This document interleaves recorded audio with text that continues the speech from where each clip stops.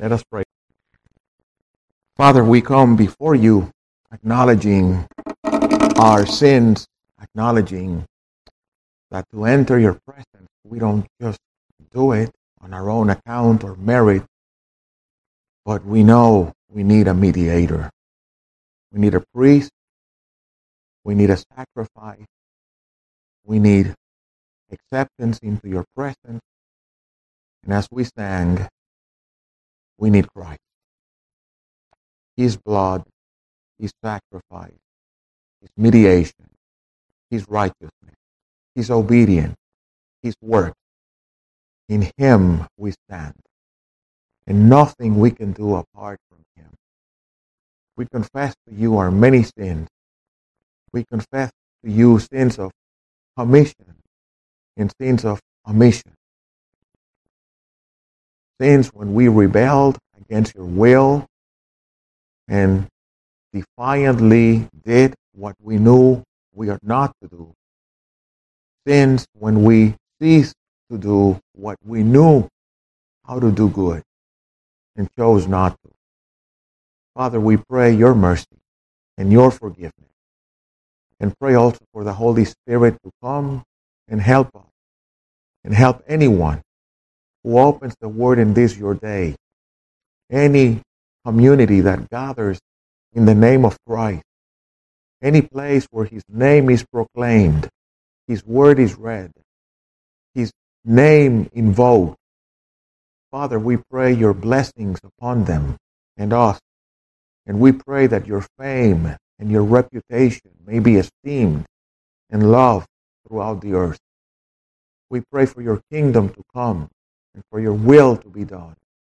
And Father, we pray that you have mercy on us. In Jesus' name, amen. Our text this morning is Luke 13. Luke chapter 13.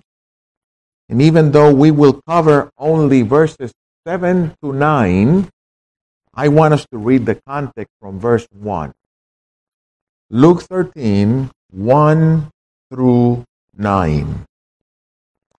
And the title of the sermon is The Gardener. The Word of God reads in Luke 13:1, Now on the same occasion there were some present who reported to him about the Galileans whose blood Pilate had mixed with their sacrifices. And Jesus said to them, Do you suppose that these Galileans were greater sinners than all other Galileans because they suffered this fate? I tell you no. But unless you repent, you will likewise perish. Or do you suppose that those 18 on whom the tower of Siloam fell and killed, that they were worse culprits than all other men who live in Jerusalem? I tell you no. But unless you repent, you will all likewise perish. And he began telling this parable.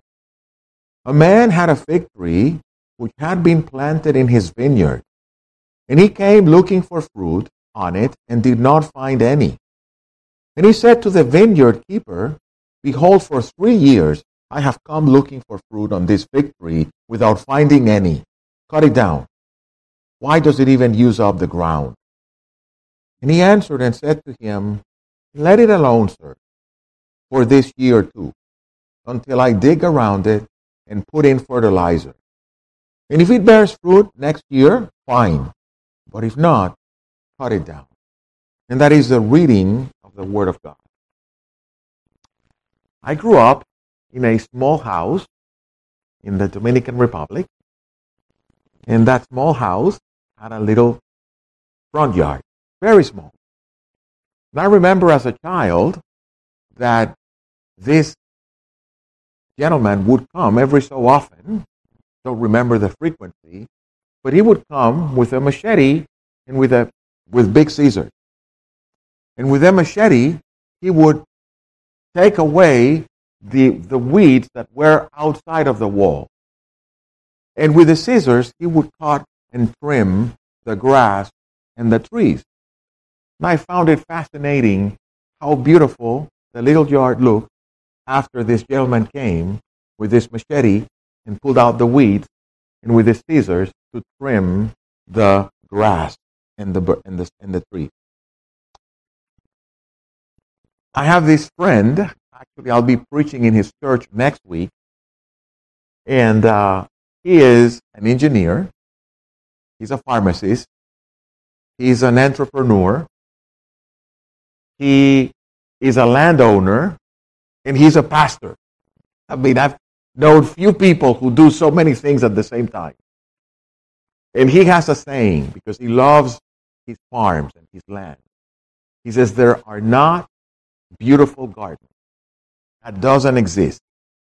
What you find is skilled gardeners. And it's not the same. A very wise saying. This parable we read appears only in the Gospel of Luke. You cannot find it anywhere else in Scripture. Only Luke contains it. And it's the parable about a gardener. The individual we need to keep our yard trimmed and our grass green, unless you do it yourself. I used to, but after a certain age, I decided that my life and my time was worth better things, and I decided to pay for it. With great pain, I pay for it, but I decided to pay for it. But we need to have those things in place, otherwise we would have the ugly house in the neighborhood, and nobody likes to be the owner of the ugly house.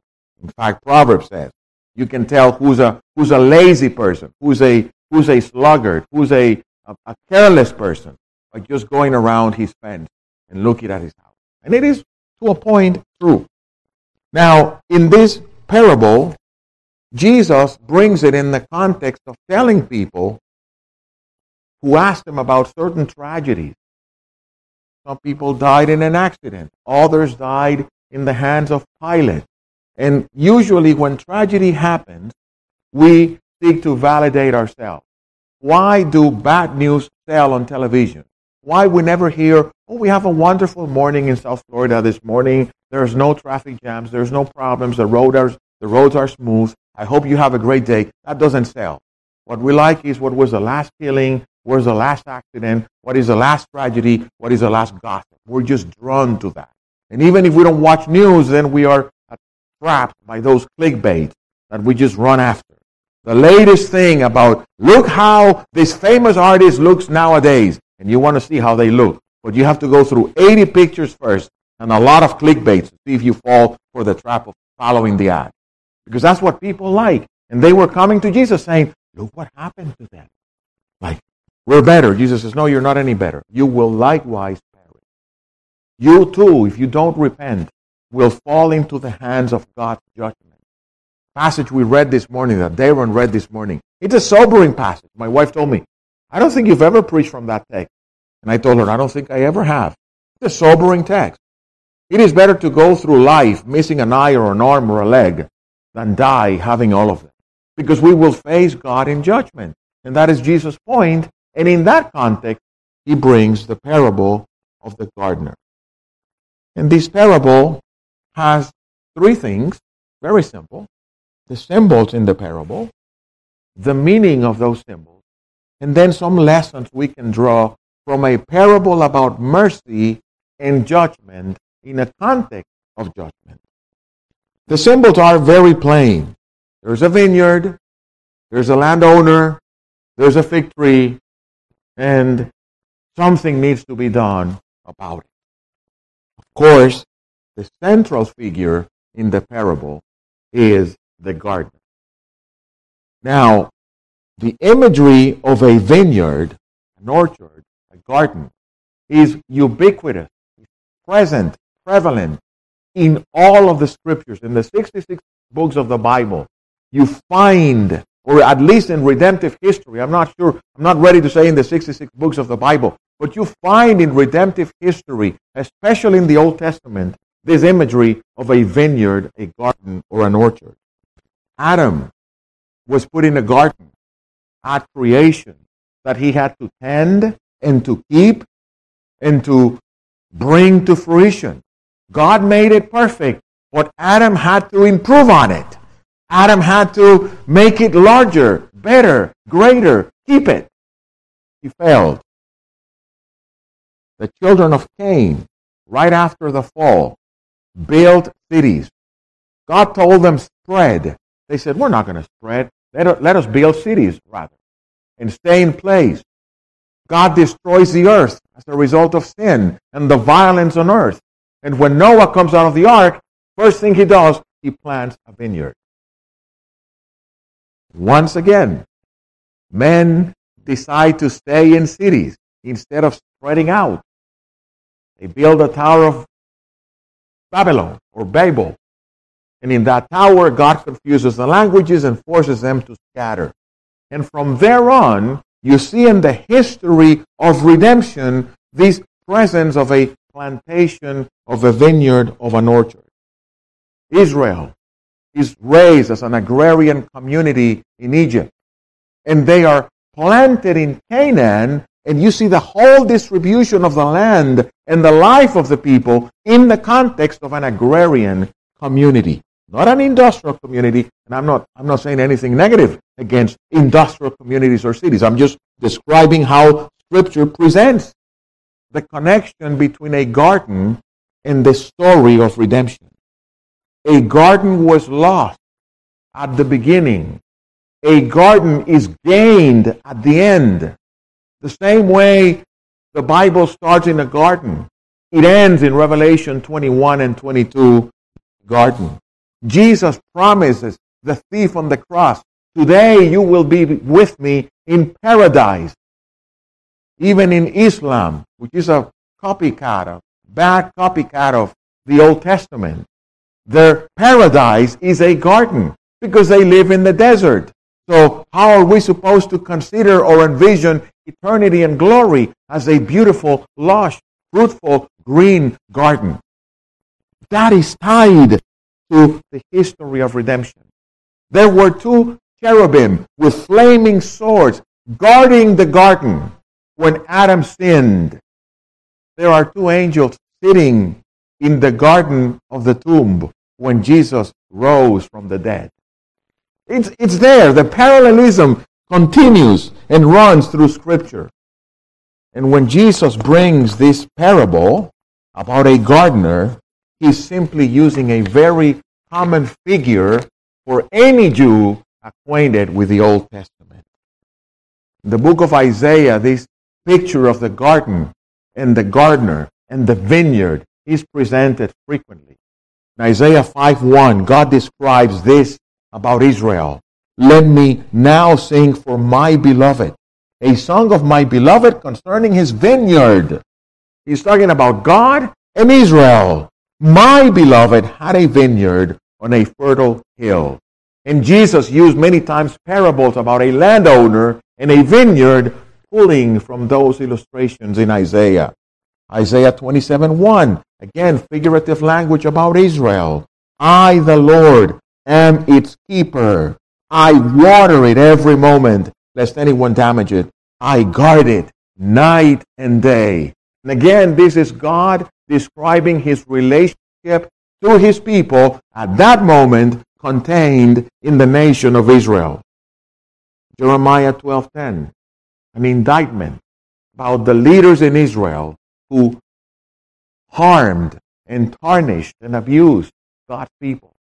And God speaks against those shepherds who ruined his vineyard, who served themselves, who tended themselves, who cared for themselves. And God indicts them because instead of being good shepherds of his people and of his property, they just went to serve themselves. In Ezekiel, the prophet is talking to those who had been already exiled, and they are close to the river Kebar.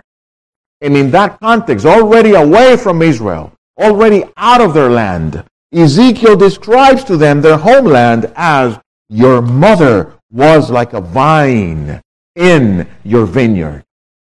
And continues on until we find the Gospels.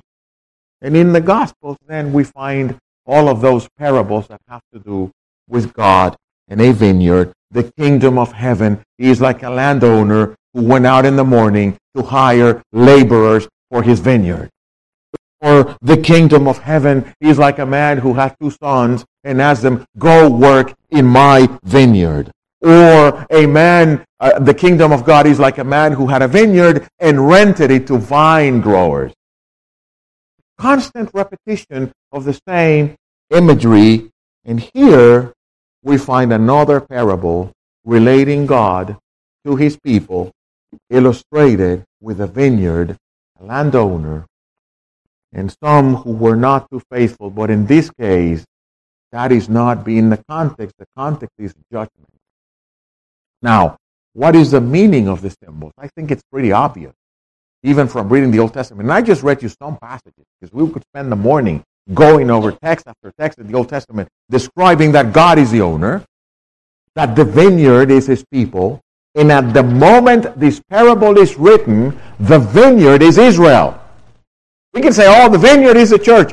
Yes, but when Jesus gave the parable, that church, that people of God, was contained in a nation, the nation of Israel. And that's the vineyard. The fig tree is also a picture of Israel in many parables.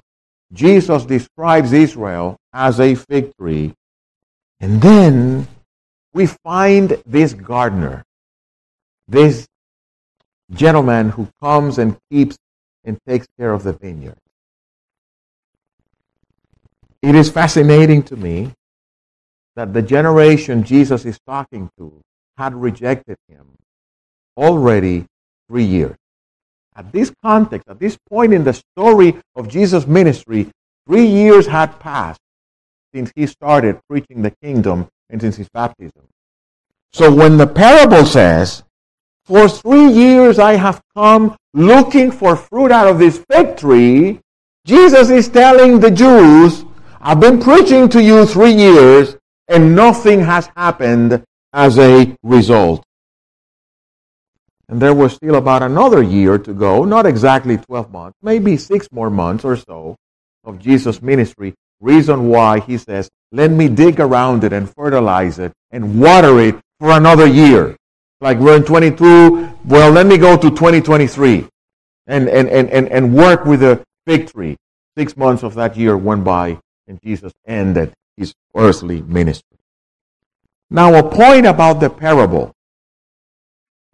This parable, for many, many, many years, perhaps decades, I read it as a moralistic parable.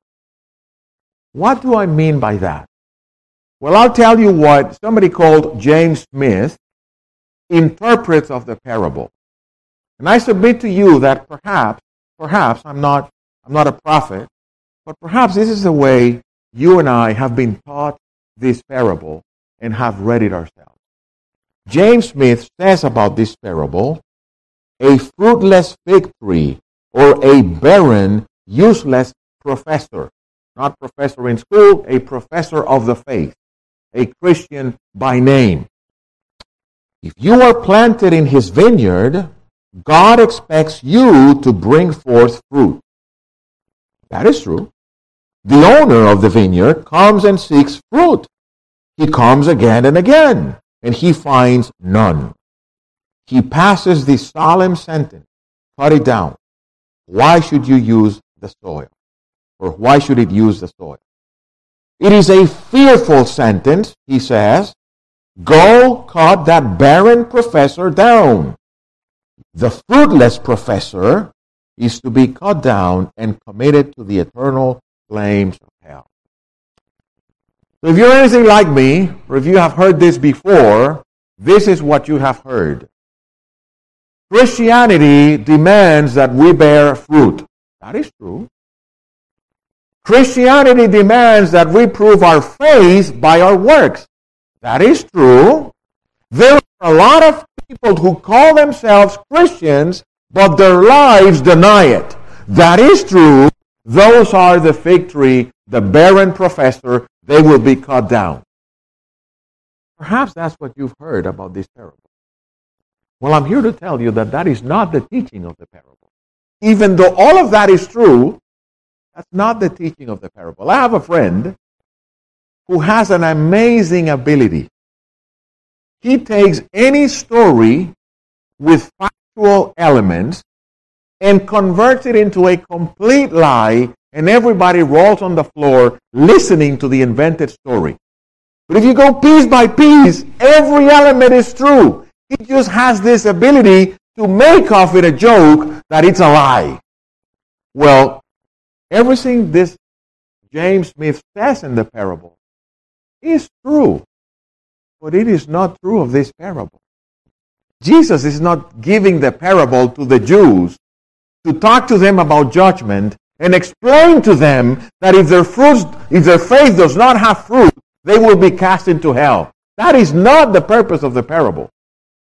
I'll tell you who interpreted this parable right.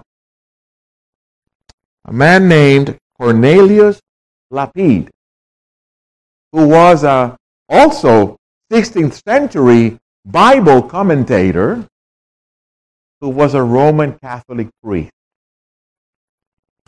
Roman Catholic priests, yes. They too read the Bible. They too study it. And some of them, many of them, are also Christians, even though we disagree with a lot of what they believe. And this Cornelius Lapide writes, the fig tree represents the synagogue of the Jews, to which Christ came to cultivate it by his preaching. Christ, therefore, is the keeper of the vine, to whom God said, cut it down, talking of the nation of Israel.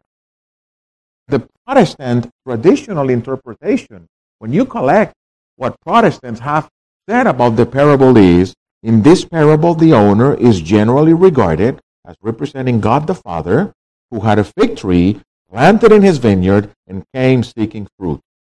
And the gardener is Jesus. So this parable is about Jesus. And I remind you that when you're reading your Bibles, it doesn't matter what section you are, what story you're in, the main subject of the Bible, the whole purpose of the Bible, the main character of the Bible is not you or me, it's Jesus. And the parable is about him. And remember the context.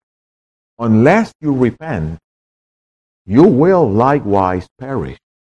And it is in that context that Jesus appears as that gardener talking to his master, who's calling him to be done with the fig tree of Israel.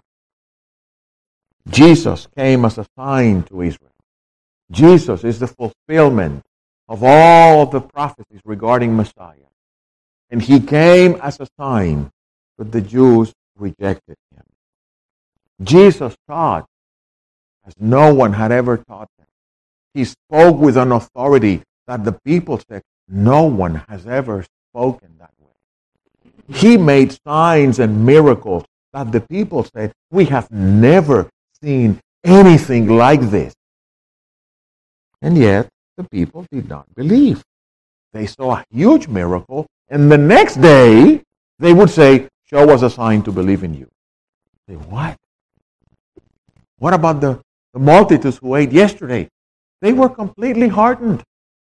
They would see the dead walking, the blind seeing, the deaf talking. Show us a sign and we will believe. Jesus relented judgment. All of that time of his ministry and then some. Because Israel did not know the day of their visitation, to use the language of 1 Peter. So in that parable, Jesus is simply telling them, you guys are here hanging by a thread because I'm the servant. He's holding the axe from the master who wants to cut the tree down. It's like that famous sermon from Jonathan Edwards, Sinners in the Hands of an Angry God. And he describes how we are just walking, rebelling, defying, blaspheming the one who has us in his hands, and all he needs to do is open them. And we fall to the abyss. And here's Jesus saying, that's me. I am the servant who's interceding for you guys while you remain in your hardness. But be sure that unless you repent, you will likewise perish. That's the context of the parable. Now, what lessons can we get from the parable? Countless lessons. We could preach 20 sermons on the lessons of the parable. But one of them is that the servant spared, at least for a while, the fruitless tree. Just hold on. Let me dig around it. Let me just do some trenches. Let me put water. Let me put fertilizer. Hold on. Let's see what we do with this tree. And if it doesn't work, okay, we cut it down. But let me work with it. Now, the servant spared the fig tree for a while. Remember that God did not spare his son on the cross. When the point at Gethsemane came, when Jesus says, if there's any other way, is it possible to pass this cup from me? No, it's not possible. You have to go to the cross. And Jesus went to the cross. He was delivered for us all. Second lesson is that God yielded to the request of his servant. The landowner accepted the deal. Oh, you don't want me to cut it now? Okay. Leave it alone, sir. Hold on. Let me work with it. God's mercy many times is misleading. Paul speaks of that in Romans 2. Beware or behold the severity and the patience of the Lord. But don't let that patience mislead you. Because as God is being patient, withholding and relenting judgment, Paul says you are accruing for yourself wrath for the day of wrath. My wife and I frequently speak about the deceit of the finance industry. And I'm sorry, Darren, I know you're a banker. I'm sorry to say this, but you know what I'm saying. The deceit of the financial institutions with money. Get this credit card. Open your Amazon card, and you get a $150 gift. What happens once you have your Amazon card? You start ordering and ordering and ordering, and at the end of the month, you have $3,000-$4,000 of merchandise, and what do you get? Minimum payment, $122. It's awesome. I bought $4,000 of things, and I only owe $122. And you keep doing it and doing it and doing it and doing it. And when you hit the $50,000 mark, your minimum payment is about $500. And lo and behold, you've spent 10 years paying minimum payment of only interest. You still owe $50,000. And you spend the rest of your life enslaved to those institutions. We pay for our homes in 30 years 2.5 times their cost. Because we have to pay compound interest. And that only does add and add and add to the compound interest, to the debt. Paul says that's exactly what we do when we take God's mercy for granted. You can do whatever you want, and nothing is going to happen to you. You will live your 60, 70, 80, 90 years, nothing will happen to you. But one day, you will meet your Maker, and one day, you will receive your debt with compound interest. Paul says, don't take God for granted, because all you're doing is accruing interest with him. This parable is a reminder of the patience and the mercy and how God relents judgment, while at the same time, unless you repent, you will likewise perish. Because the servant says, please spare the tree for one more year. If we don't get anything out of it, it's okay. You can cut it. What happened in the year 70? General Titus went to Jerusalem and swept it. And not a rock or a stone upon a stone was left. Why? Because they did not know the day of their visitation, and the city was swept.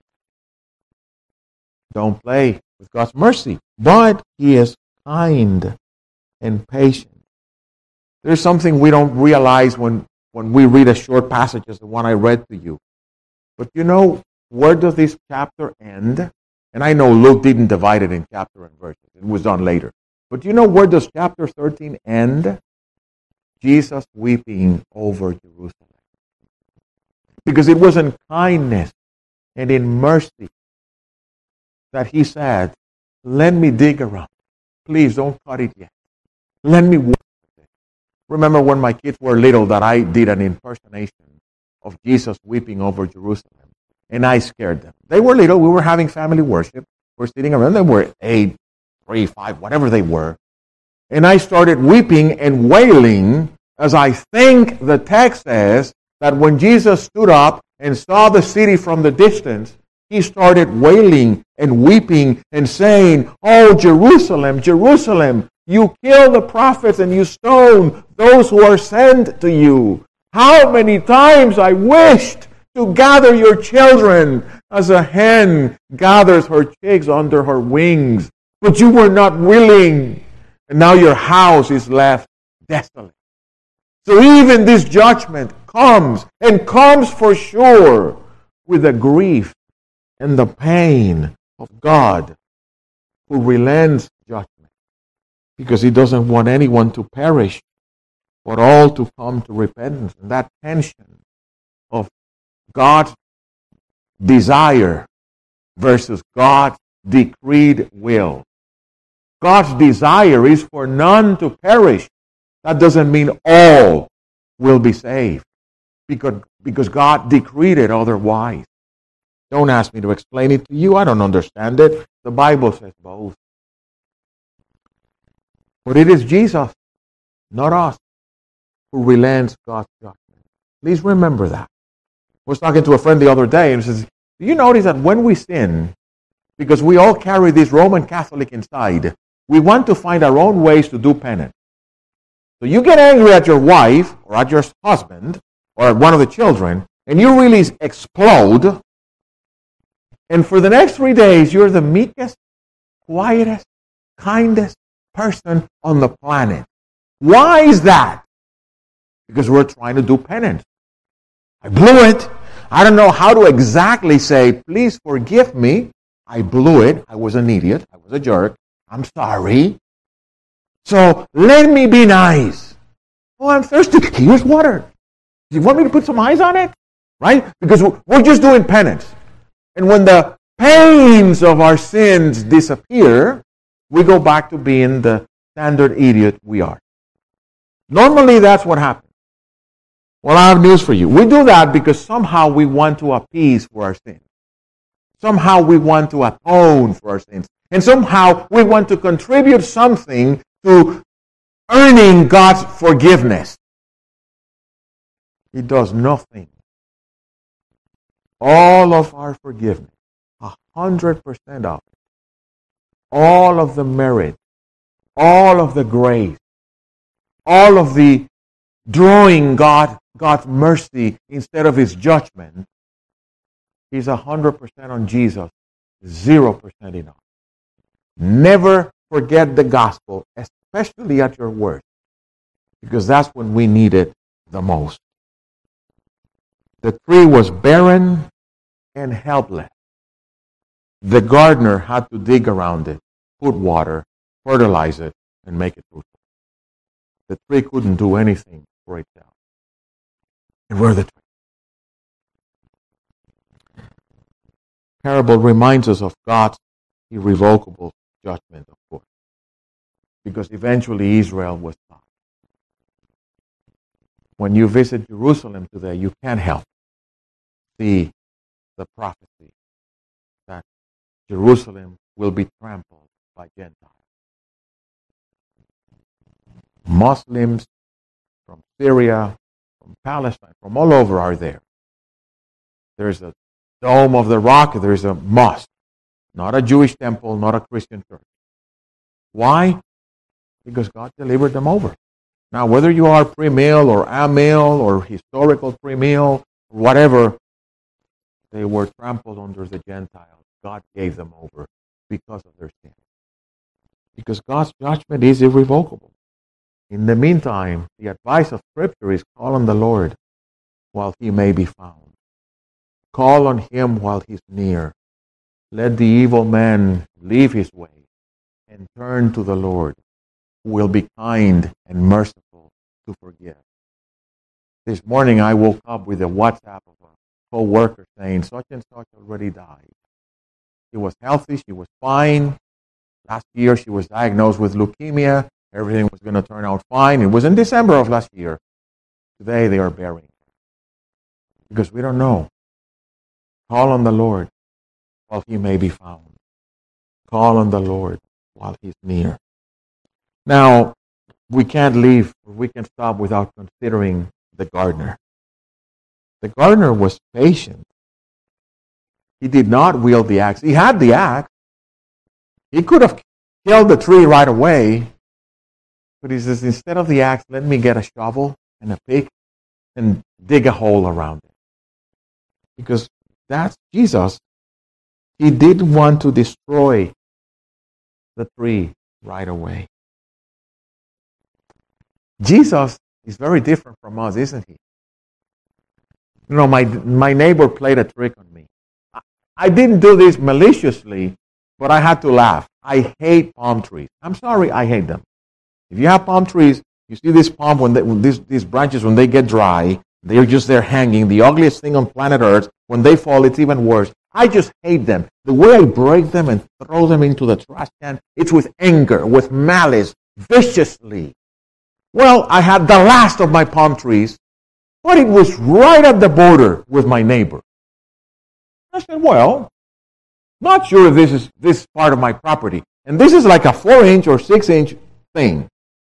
Let me bring my fence through here. And I left the palm tree there. Well, the neighbor decided also to fix their fence. And they said, oh, no. This is your tree. They built their tree on the other side, and now I have the stupid palm tree on my side. So once in a while, I have to go and just fight the branches. Jesus is not like me. He would have found a way to make the palm tree nicer if it were here. Sadly, we do that to one another. We are prone to discard one another. We are prone to cut one another when things are not the way we want. I was sharing with Freddie this morning how disappointed we are when somebody leaves the church. How sad we become. How many times we even forget about them. Even if they served for years. Oh, you're leaving? Then I don't want anything to do with you. Not Jesus. He digs around the tree. He puts water on it. He fertilizes it. The gardener labored harder over the unfruitful tree. What a comfort. What a comfort when we are unfruitful to realize Jesus must be praying harder for me now. Jesus must be interceding harder for me now because I'm going through this dry time. The gardener does not break the bruised reed. Remember that passage in Isaiah 42? Behold my servant. He will not break the bruised reed. He's not like me with a palm tree. You have this lamp that is you have those mosquito lamps in your backyard? I hate them because they look very nice when they are new, but then the oil is super expensive, and then when they start like draining out, you just see this smoke and this thing, and it's smelly, and you just get rid of them and put water on them. Forget about it. I'm not interested in this smoke. Jesus doesn't do that. He has a smoking flax. He doesn't put it out. He sees a limb that is kind of hanging there and looks ugly. He doesn't cut it. Because his servant, God said, is meek and mild. He doesn't raise his voice on the street. He's not a boisterous person. He's not feisty. He's not a fighting man. That's Jesus. Consider that gardener. He doesn't give up on his own. He told his father, of those you gave me, I lost no one except the son of perdition. And that is our comfort. He will lose none. The Spirit will complete the work God started in us until the day of Christ. Sometimes you look back on 42 years of professing the faith and you say, dude, I haven't grown. I don't see any advance. I see myself struggling with the same issues I struggled when I was 17. Yes, but the Spirit will carve the image of Christ in you and in me and will complete his work until the day of Christ. Jesus will present himself a bride that is spotless and without wrinkle, perfectly dressed, perfectly ironed, white clothes, white linen, even though she was dirty and filthy, The church is an ugly garden today, but the gardener will finish his work. And that is our consolation. He will make us appear unmarred before God. It's hard to imagine. And by the way, whenever you have a fight with another Christian or another Christian ticks you off or upsets you, remember, just as you expect and hope to be sanctified to the end, God will do it to them as well. Remember, God will not judge them to vindicate you. They too are his people. Both of you, including me, are a mess. Like that book that Arturo Perez is recently publishing. The problem is me. I am the problem, not the other. There's a fight, there's a problem, there's a discussion, an argument in the marriage. Whose fault is it? I am the problem. It's my fault.